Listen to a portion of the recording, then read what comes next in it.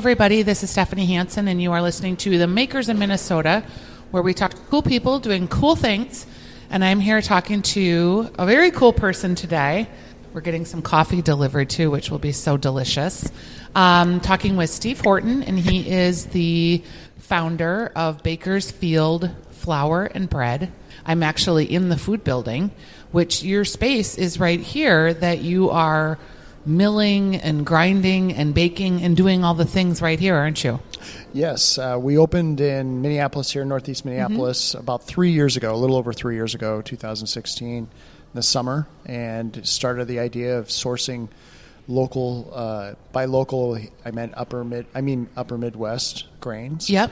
And milling those and figuring out what they taste like and how they perform in bread specifically. So how do you get in contact with your farmers? Do they contact you? Do you ask them to grow specific things for you? It's an evolution. It's still ongoing as far as the way we continue to have the relationships with the farmers we're working with currently. When we opened, it was cold calling, literally cold calling to find people that had grain, because it was the summer prior to harvest, so we were trying to find what was available. Since then, we've developed relationships with farmers who want to work with us specifically in terms of not just what we're doing, but they have an interest in finding a source for their grain that's somewhat local, and also a way to actually see the final result. And yes, we are very much involved in terms of figuring out what is going to work for us, and is the farmer able to grow that for us moving forward. Are all of the grains in your breads heritage grains? No, they are not. So there's some confusion, I think, out there in general about heritage, heirloom. So I'll break it down, and these are terms that are fairly generic, and they're used somewhat coincidentally also at the University of Minnesota. I was at a forum a couple of months back, and one of the questions I asked was, what are the criteria that you use in terms of defining how you look at grains? They actually use the same terms. And so there's the ancient, which is an interesting word to use, but it's really the progenitors, the grains that were the origin for what we consider modern wheat today. So you look at spelt, einkorn, and emmer, and some people put Coruscant in there, kamut in there as well. But then you look at what happened over a grain over time, and what we would consider heritage or heirloom grains were many of the wheats that it kind of over time basically were developed either organically or by crossbreeding. Prior to 1940-45, really with the University of Minnesota, the Borlaug, anything prior to that is kind of considered heirloom or heritage. But then we became into the modern era of wheat growing, and that's when crossbreeding, hybridizing wheat really began to take off in terms of trying to look at yields, look at lodging and pest control and drought and all of these issues. How do we grow grain in a more changing climate, really? But the big question at the time was, how do we feed more people?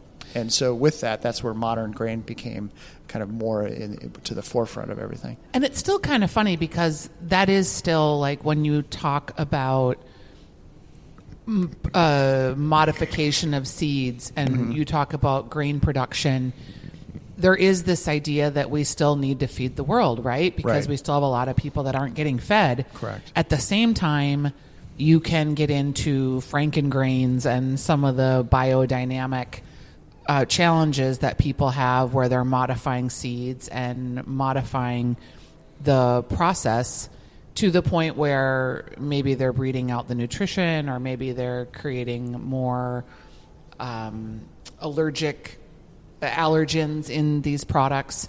So it's very fascinating if you look at modern farming and modern production. Are we trying to feed the world?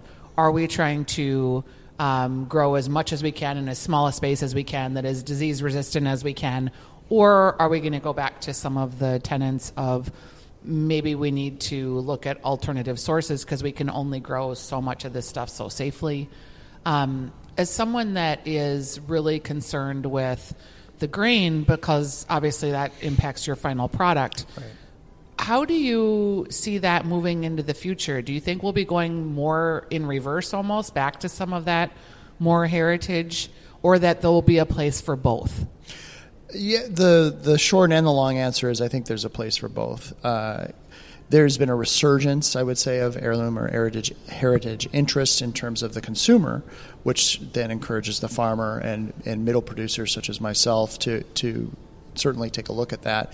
The problem that exists with heritage or heirloom grain, that from a commercial standpoint, is that the yields are not very good. Right. And so when you have low yields, if the farmer can't make that up in price, they can't long term, like realistically, they can't grow it.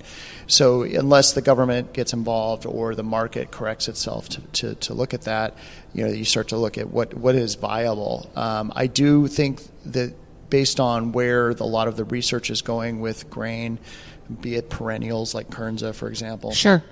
Or just looking at what is working from a modern standpoint with grain, that we're going to have a balance there. But I do think that long term, in order to maximize the yield of what we're looking at, you're still going to have modern agriculture in terms of wheat production, at least, is be at the forefront of that. A lot of it, though, comes back to, for me, and this is regardless of whether it's heritage or modern, is soil health. And so soil regeneration. And many of the farmers that we're working with are not only organic, but they're working in terms of a crop rotation system. And they're thinking about what is the microbial health of the soil. And that's where you start to look at long-term, regardless of what kind of grain is being grown, how do we make sure that we're maintaining or we're good shepherds of the and not soil. Continuing to strip all the nutrients out. And, right. When you think about someone in your position, who else is buying these heritage grains besides people like you? What else are they using them for? Well, there's been a little bit of that with, I'd say, brewing in terms of interest. Oh, sure. Yeah. There's definitely, depending on the brewer, obviously, there's an interest in terms of what kind of flavor and also to some degree marketing, I think, for some individuals. So I'd say that's one area of interest. And distilling too, I suppose? Yes, and absolutely in distilling. General Mills has gotten very interested the last couple of years in Kernza specifically, which is originally produced out of the Land Institute and has a partnership with the University of Minnesota, and working to move that forward. And that's a perennial where most wheat is an annual. Do you use some of the Kernza in We breads? do. We primarily, so Kernza is a long story. We can spend a podcast on that. Yeah. But long story short, the Kernza that we currently have is from the Land Institute, and we're holding on to it for specific end users that they have designated, and so when they need it, we either ship them whole grain or flour. In the past, when we have our own Kernza supply, primarily we're supplying the Birchwood Cafe here in Minneapolis with it. We've done some bread for them at the State Fair the last 2 years. Absolutely. The BLTs. The BLTs, exactly. But primarily we haven't done much with it in terms of our own production because we don't have a consistent source. Wasn't there a huge crop failure this year? There was. But in addition to that, even beyond that problem, which of course is a significant issue for farmers all the time, every year, but the other problem is there aren't enough people growing it to be able to supply everyone who wants it. And so we take what we can get with the idea that our primary concern is to make sure that the Birchwood has what they need. And then from there, if we've had a couple of other of our accounts that have gotten it as well for specifically flour for pasta. Sure. But we haven't made any breads with it because of the fact that we don't have a consistent supply. Right. I happen to know the woman at General Mills that her job was to figure out what to do with the ruined Kernza crop. Sure. So, they were looking at, can we feed it to the animals? How do we get it to them? Just something that when I was talking to her, I was like, oh yeah, who even thinks about that? You have a huge crop failure, and then you have to figure out what to do with it so you can start over. And so you tell me about the process from beginning to end. The end result is you make delicious breads and cookies. What happens? Where do you start with that? Where do we start? Sure. So where we really start is with the grain. We have every grain, we treat it almost as if it's single origin. So like chocolate or wine would be. And we look at the grain and we mill it We figure out what does it taste like, how would this perform, in what capacity. So we have that as a one piece of data point in a sense. And you're kind of a scientist, aren't you? I mean, don't you have to figure out and like an art? We balance the science with the art, I would say, or craft maybe is a better word. And that is true. We have to look at, for example, we have a grain that we use we've used the last 2 years, which is Bowls. It's a hard red spring wheat that came out of the University of Minnesota. It was a release of theirs, and it produces a flour that's very elastic or strong. Tends to have great fermentation and mixing tolerance, so it holds up really well through a whole process. And so what is the best use for that? Well, generally we found pan breads, bagels, buns, things like this, where we're looking for volume, we're looking for really long proofing times. So we look at the grain, we look at what is the best suited purpose for it, and ultimately how does it taste? And if it doesn't taste quite like how we want, then maybe what we do in some instances is we'll cut it with a different flour that we think has great flavor, but maybe doesn't work as well in the final function, from just a practicality standpoint as the Bowls, for example. So that's kind of how we view it. We still treat the flours as single origin, but when we do combine them, we add it on the back end, which is at the mixing stage. What percentage of the business is flour that you're selling and producing versus baked goods? Flour is only about 15%. Yeah, I was going to say, it seems like it would just be smaller because I wonder, like, do people connect with you? Like, how do you have to like cold call to find clients to buy your flour, or at this point are people calling you? Mainly they're calling us. We originally, when we opened, we were calling, of course, calling. But now our biggest accounts for flour are the kitchens in town that have baking programs. So, for example, Birchwood Cafe, Spoon and Stable, Belcor, Alma, Bachelor Farmer, all of these restaurants have their own baking programs for bread, and so they're using our flour, which has been great. We do supply. It is great that there's a big enough ecosystem to make that happen for you. Absolutely, and that has been our I think our most consistent and enthusiastic customer base from that standpoint. The other kind of outlet is 4-pound retail bags. So we sell at the co-ops predominantly as our kind of literally our bread and butter. Yep.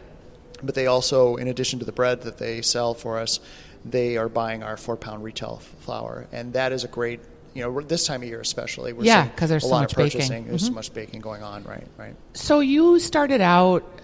Give me how did you start out in the whole baking scene? I know you were really integral to Rustica and getting started there. Mm-hmm.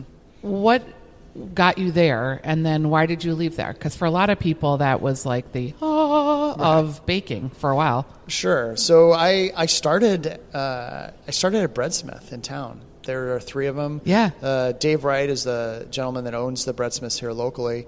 I started in 1996, working for him as a retail manager. He needed a manager at the time. I came in. I got very interested in the process and what they do. They have a very specific methodology and approach to what they do, philosophy. Learned that and then wanted to learn more. So I started to take classes, seminars at the National Baking Institute, which was downtown. Mm-hmm. It was an educational outreach from the Bread Bakers Guild of America. And they offered seminars in basically rustic style breads and pastries. Did you have it right away? Like, were you just good at it? No. And it takes time. It takes time. Shaping, especially. Mm-hmm. Shaping takes, just to get to a comfortability and even, I would say, be adequate at it, it takes months because it's about feel, and texture and knowing when it's ready to go. And understanding every dough is different and the fermentation and that. And it's always ongoing. We're learning every day. Any good baker would tell you that. There's constantly things that you learn. It took some time, but there was an interest there, and then I worked various jobs for several years with the idea that I wanted to open something myself and have my own perspective. And so I worked quite hard to get Rustica open in 2004, and we stayed in that location at 46th and Bryant for about 5 years. And then we moved to the Calhoun Village space where it is now. And then in 2015, I just had, it was 2014 actually, I was tired. I'd been working 6 or mostly 7 days a week for quite a while. Can you tell me about that? Because a friend of mine, Michelle Geyer, just kind of sure from the Salty Tart threw in the towel and was just like, I need to be done with this for a while. Yeah. What time do you wake up? What time do you have to be at the bakery? Right. How does that take a toll physically on you? It does take a toll. Every situation is different, of course, but bread baking specifically, there are different approaches to it, of course. But we started at Rustico. Somebody was usually there at 11 o'clock, 11:30 at night, and my day would end at 1 or 2 in the afternoon. And so that every day, that toll, and especially when you're only a year or two old as far as a business, you're really putting everything you have into it. And so physically, I had shingles at one point, kidney stones. It was just a myriad of problems physically. But then it just eventually took a toll on my family life and me personally. But I just needed a break. That was really what it came to. I was tired. How long were you feeling crappy and thinking about it before you actually did it? Because I think so many people might be in jobs that they don't like and they're like mulling it over, but it takes someone really like either a crisis a lot of times, right, or you get to a point where you just cannot physically keep going. Right. Do you remember the moment where you were just like, oh my gosh, I have to quit this thing I love maybe? I do, actually. It was still 2014, and the 2 years, 2012 to 14, were very good years in terms of the business. We had a lot of growth, and the staff I had at that point was phenomenal. And the woman that was our head baker at the time on the bread side was a woman named Suzanne, and she had made a decision to move forward in her life in a different direction and become an electrician. And that was great for her, and that was the right choice. Sure. But I was took a blow, and I remember thinking, like, I don't think I have it in me to train somebody else to be where I need her or where she was. Yep. For me to still have a life, and all I saw was my life going back to where it had been. And when she was there, I was able to have days off, and I felt confident that everything was fine. Yep. And now I'm thinking, I have to go back, and I can't do it. I just can't do it. And so that was my point. I'm like, I can't do this anymore. It's such a weird space, too, because if you've worked with someone and you've groomed them and they've taken the instruction that you've given them and they make it their own and they're excited and they're progressing in their career, it makes sense that they have to leave you. Right. And you as a mentor, you want good things for them because you end up caring about the people that work for you. But then there is that moment sometimes when the key people move on. And while you're thrilled for them, you are dying inside. Yeah. Because like either I have to find someone that will replace you or I have to invest all this time in training. So I really can empathize with what that felt like. Yeah, it was a tough decision, but it was also one that I realized I'd brought on myself, because up until that point that Suzanne had been there in a more of a leadership role, I had always done everything. Like, I did all the ordering, I did the inventory, I did the scheduling. My wife at the time, Barbara, was very involved, but she was more involved with the front, and so she had a very large role as well. But I had done so many things and had been kind of the head of so many different departments that I hadn't created enough stability underneath of me. And it was my own fault that I had basically put all this weight on myself. That is really a insightful thing to look back on. Yeah. But also so common, too, as an entrepreneur. Of course, yeah. You're only as good as the people you surround yourself with and the systems you've built. And there's a lot of control that goes into that. Exactly. And it's really challenging to give up control, to know you're going to have to make some mistakes that you wouldn't have to make on your own because you could get through it. Right. Yeah, it's I think any truly good leader, that is where the rubber kind of meets the road, isn't it? Right, it is. And looking back, I mean, when we opened in 2004, the other really key person there was a woman named Tammy, who is a phenomenal baker and talented, and she was there for quite some time. And, between her and myself, we were able to do so much and have so much control. But as we grew and grew and grew, when I left Rustico, we were at $3 million a year in sales, which was great. But yeah, for we had a bakery, huge that's staff. a lot. Yeah, and so to have that staff and to manage that staff, but still be involved in production every day, there needed to be some balance that was not there, and more leadership that I was lacking at the time. So how much time did you take off before you incubated this? A couple of months. That's it? That's it. Well, I realized rather quickly that I knew when I sold the bakery that I couldn't I'm not going to be on Easy Street or anything. So I needed to figure out what my next step was. And as I kind of recouped, I realized that one of the frustrations as a baker, at least in the Twin Cities, in many urban areas, is your limited access to your primary ingredient. And so kept thinking, how do I create a differentiated product? Well, I need to have a differentiated ingredient.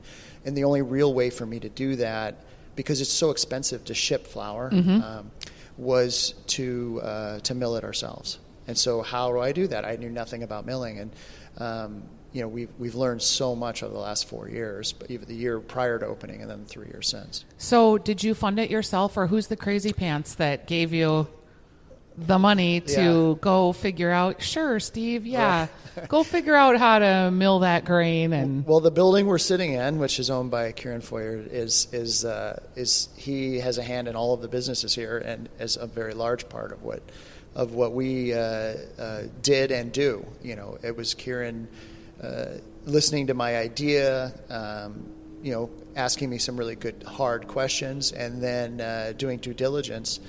And then saying, let's do this. Let's fill this space, because it was the empty space that he had in the building. And so it was his commitment that really made it happen. How did you treat it differently then with the lessons you had learned? So you come into this space and you're going to get closer to the grain and be more involved in the grain end, the milling end. But then at the end of the day, it has to be produced into something that you can also sell. Right. So did you mentor more people? Did you create more structure, more leadership rungs? What did you do different? So we set it up very uniquely, I feel, for right out of the gate. I made it very clear with the people that we were hiring, and that I made this clear with Kieran, is that I didn't want anyone to work a shift that I wasn't willing to do myself, and I wasn't willing to work at 11 o'clock at night anymore. So we decided, we started at 5. We're going to start at 5 a.m. We now have pushed that to 4:30, and there's somebody here at 3, but we're kind of holding the line there. But basically what I said was, we would need to create a more livable structure, a livable career for people that are interested in this. So that was the starting point. And then we started to look at, what do we need in terms of expertise and skill set. And so we hired several people. Many of them had good experience in terms of baking, and started to train with them, and not train them, but train with them in terms of milling. And we spent a lot of time that summer just learning how to work the mill and how to figure out our entire process, because everything we do is naturally leavened, or sourdough, what people think of as sourdough. So using fresh flour is one thing, but then using it in a process that's a little more time-consuming. I'm sitting here thinking about that. Everything is based in sourdough. Right, everything. Because I don't think when I eat a lot of your products that they taste like sourdough. Right, and that's by design. Interesting. Yeah, I mean, that's why I use the term naturally leavened. Because I say sourdough, I say this all the time, most people have a very distinct thing in their head, right? They're like, oh, this, okay.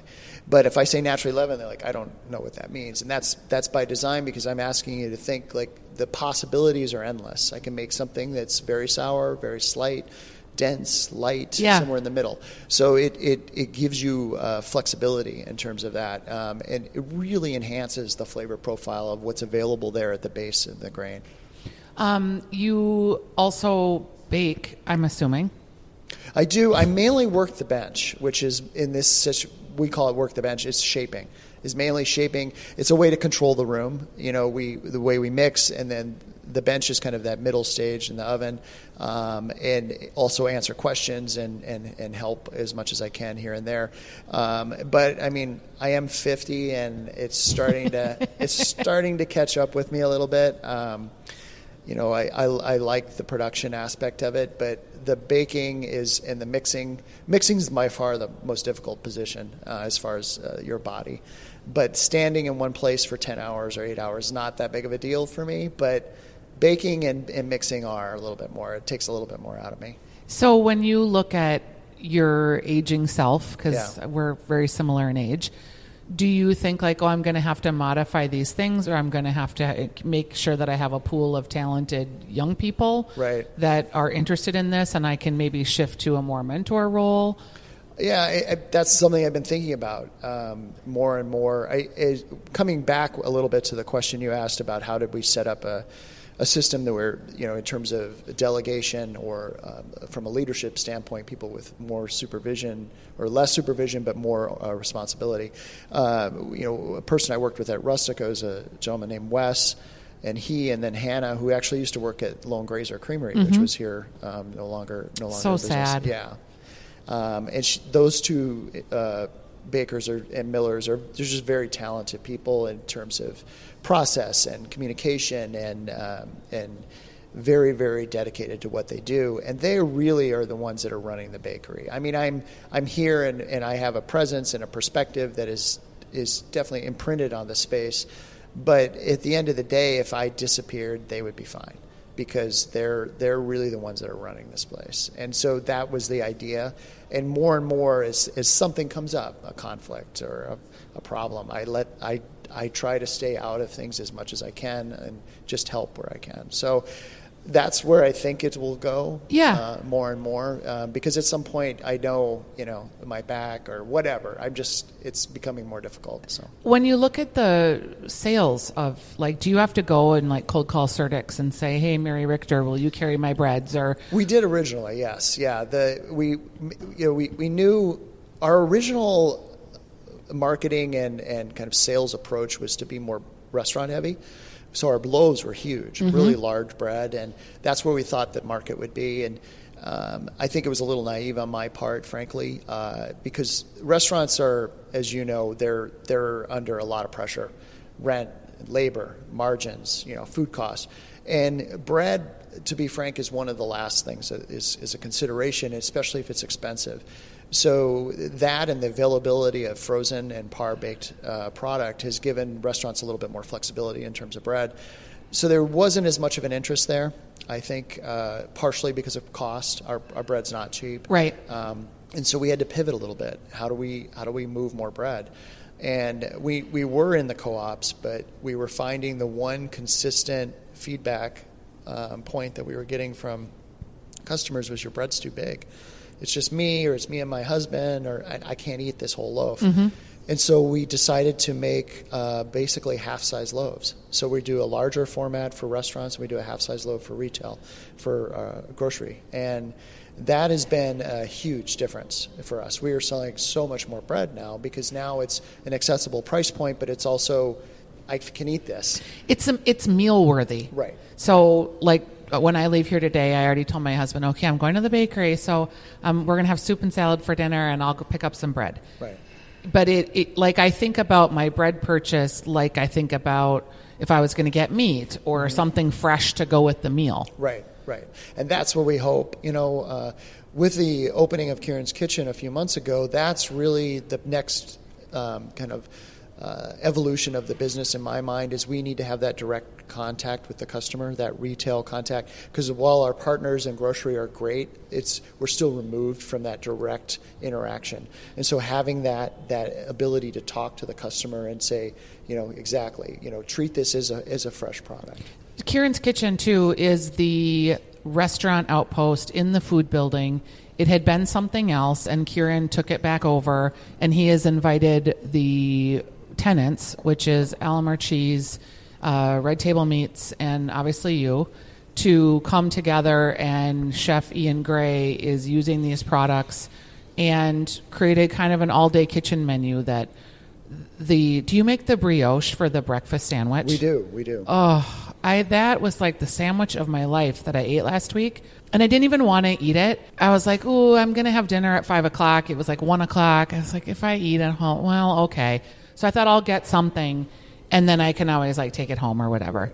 I did not even leave one thing on my plate. It was so delicious. It was the brioche. It was the cheese. It was the sausage that was made here on site. It was the way that there was that Ian Gray just put it together, and then there was the craggy fried potato that was delicious. So I'm excited that the food offering is a little bit better than it was. And also just that it feels more market-based. Like I feel like I can come in here and actually buy stuff and eat. Right. And that's the whole idea. We're still fine-tuning it. It's always a work in progress. But the idea is the consumer comes in and they have options. They can to go or as you say, buy. There's milk available. There's eggs available. There's Alamar cheese. There's Red Table salami. Our breads. We're making some donuts and cookies. Those type of things. So, come in, get that for your home or to go to where you work. But then if you're having a meal, stop in and eat here. And boxed lunches, I would think, could be. Yeah, that's the kind of the next evolution.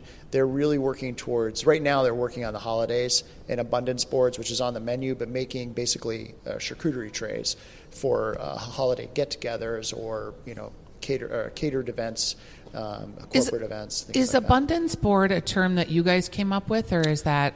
Well, it must be someone upstairs, which upstairs is our offices. That was not, as far as I wasn't involved. Yeah, because it's a cool term. I've heard them called like grazing. Yeah, grazing boards. Grazing boards. Yeah, which is a great term as well. But And they're very rustic. I think they're perfect for this space because if you can imagine just a giant pretty board of wood and then there's usually cheese and fruit and spreads and breads and meats and it looks really... like Henry VIII, kind of how his table would look when you watch it on TV. It's always just stacked and overflowing, and everything just looks so delicious. There is all over Instagram, you're seeing boards like that. So I think that's really on trend, and it makes really nice use of your space, and obviously all of you in the space together. Kind of the sum of your parts making this really cool whole. Exactly. It's a way to highlight the brands and tell the story on a platter. And I think for people sitting at a restaurant, having it for 2 people, for example, or if you're having a party of 12, it works either way. It's just eye-popping. There's texture. There's flavor. And even like weddings, or stand-up things. Yeah. Because it's a differentiation point. And I don't know what the trends are for brides, but I feel like it's a lot less stuffy and that they are going more towards the gathering itself and ways to bring people in, and they're not having necessarily these super fancy cakes, but more like donuts and cookies and just really more of a authentic experience. Right. To sound all Instagrammy, but so what is next for you? Are you gonna just keep doing what you're doing and developing people, and are you going to break out and try to do more in the wholesale world? Are you going to focus your energies more on alternative grain? Or all the above? I would say our focus is always back here. I mean, I always come back to, one of the key things that we always are concentrating on is quality. And for me, quality is about consistency. It's not just being good at something one day. It's being good at it every day. So it's always part of what we're working on here, and taking that to the next level for retail. So we started with some donuts is a way to help with the retail front. Now, looking at after the end of this year, the beginning of, in January, what can we do for desserts to help the market, help the restaurant? So that'll be our next, I think, evolution there. But yeah, we're always looking, like right now, for this past harvest, we were able to take in some hulless oats from one of our farmers, and so we're incorporating that into a pancake mix that we're doing. It's called Farm Cakes. It's all whole grain with whole grain emmer and then toasted oats that we mill. And so we're looking more and more, how can we use the different grains that our farmers are growing, either as cover crops or they're investing 5-10 acres in it and then selling it to us. So one of the farmers is growing flax, and we're taking all of our flax now comes from him. It's only 3 hours away. So more and more, how do we become even more locally upper Midwest focused? When I say gluten-free to you, does it give you the hives? Not at all. No, not at all. I think it's again, we could have an entire podcast on gluten-free. I understand it. I think it's misunderstood in many ways by the general public. People that have an allergy or a sensitivity or have celiac disease, it's very real for them, and I respect that. what I think has happened due to marketing, due to demonizing one particular food grain, group, is that it's hurt a food group that can have a lot of nutrition. I mean, wheat is one of the most nutrient-dense foods. We tend to, in this country, strip it of all its nutrients and then make bread with it. It doesn't have to happen that way. So, no, I don't think of that. That is actually for next year on the back burner. My staff doesn't know about this yet, but one of my goals is to produce a naturally leavened, gluten-free bread, which can be done. It's a little more tricky, but it can be done. Probably be oat or buckwheat based. Mm-hmm. And so I think if we had something like that in our lineup, it speaks to the consumer that has that, either allergy, sensitivity, or disease. But also, it can be another interesting kind of endeavor for us. That might be the way to hook the restaurateur too, because there's a lot of not delicious gluten-free products. Right. So would you, if you were a chef and you were going to present an egg sandwich, let's say, and you could present it in a way that it was on a gluten-free piece of bread that tasted as delicious as the rest of what you were presenting, right, that might make it worth the money. You know what I mean? Right. Because without it being gluten-free, then there's just certain people that you're never going to reach that aren't going to order it. Right. So that's interesting how that could kind of come full circle for you. Exactly. And we don't want the menu to be limited by what we can't do. Yeah. And so that, is it within our experience and skill set to do it? Yes. Are you doing pastas too? We aren't, but the kitchen is. They use our flour, and they're making pastas with it, yeah. Do you make pasta personally? I do at home, but it's rather rudimentary compared to what they're doing over here. Yeah, I bet. Well, and Ian is really, Chef Ian Gray is known for just making fabulous pastas. Yeah. The food here has been very, very good, I would say, and the pasta especially is what I tend to order when I come over and eat. Okay, here's the tricky questions. You ready for them? Yeah. Okay. Not anybody in this building. Are there other makers that you admire? Oh, absolutely. You said no one in the building. No one in the building. Yeah. I was just going to say Skinny Jake is our honey purveyor. And you can say him because he's kind of new. Yeah, he's kind of new. So he's just his commitment to what he does and the number of hives and is it called Skinny Jake's honey? Yeah, Skinny Jake's fat honey. Okay.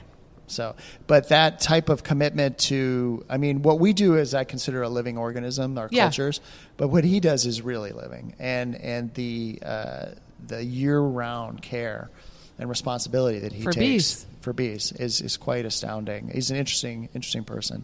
So that's somebody that I have a lot of respect for, I would say. And, I think there are people within my industry, say craft baking, that I have a lot of respect for. Primarily, it's people that are maybe not as well known. There's a gentleman in Australia who's an American who's living there now, Ian Lowe, and he has a bakery called Apiece, and maybe the most scientifically grounded baker that I've ever come across. And just the amount of information that he's willing to share with people is astounding. And so that's somebody that is just he's a light in terms of looking at where we are as a craft and how we move forward, given that, with climate change, it's a very real effect on grain, mm-hmm. and then of course on flour, and then of course on baked goods. So how do you move forward looking at that? When you're not working, what do you do for fun? That's a great question. I don't do a lot. I tend to sleep as much as I can. Yep. Films. I spend a lot of time with my girlfriend. A little bit of cooking. So yeah, very, very low key. Low key guy. Not a very interesting person outside of work. I don't know if I'm an interesting person at work, but I'm very. I tend to be very, very low key. What was the last good movie you saw? Oh, the last good movie. I haven't seen a good movie in a long time. Okay, because I just came off Twin Cities Film Festival, and there were a ton. Oh, I'm sure. Yeah, I haven't gone to a film in a while. So yeah, there were a ton. Yeah. All right, what's your guilty pleasure to eat? Oh, chips. Corn chips. Can you make a good corn chip? I have made good corn chips, but whole grain milling out of Hope. not Hope, Welcome, Minnesota. Those are good chips. Those are good chips, and those are one They're of the called ones. whole grain milling, Yeah, I think, they're too. They're in a yellow millings, package. Yellow and blue. They have a Yep. yellow corn and a blue corn at a Welcome, not Hope. And they produce a great product, but I have to say pretty much any corn chip, it's thick, thin, salty, not salty. I'm I'll eat obsessed it. with chips, too. Yeah. If we go to a restaurant and they offer like to bring the second round of chips, my husband would never say anything, but he'll give me the side eye like, really? You're going to get, because I can just inhale chips. Right, me too. Yeah. That's so funny. Yeah. That's one of my guilty pleasures too, chips and popcorn. Popcorn at the film, at the movies, yeah. I did eat a giant bucket of popcorn the other day, and then I didn't eat, honestly, for like 2 days. I felt like I was exploding. Yeah, you get bloated. Right? Oh, Yeah. And I was just like, oh my God, this is horrible. Why did I eat an entire bucket of popcorn? But I did. So, well, it's good to just kind of break it down with you and hear what you're doing.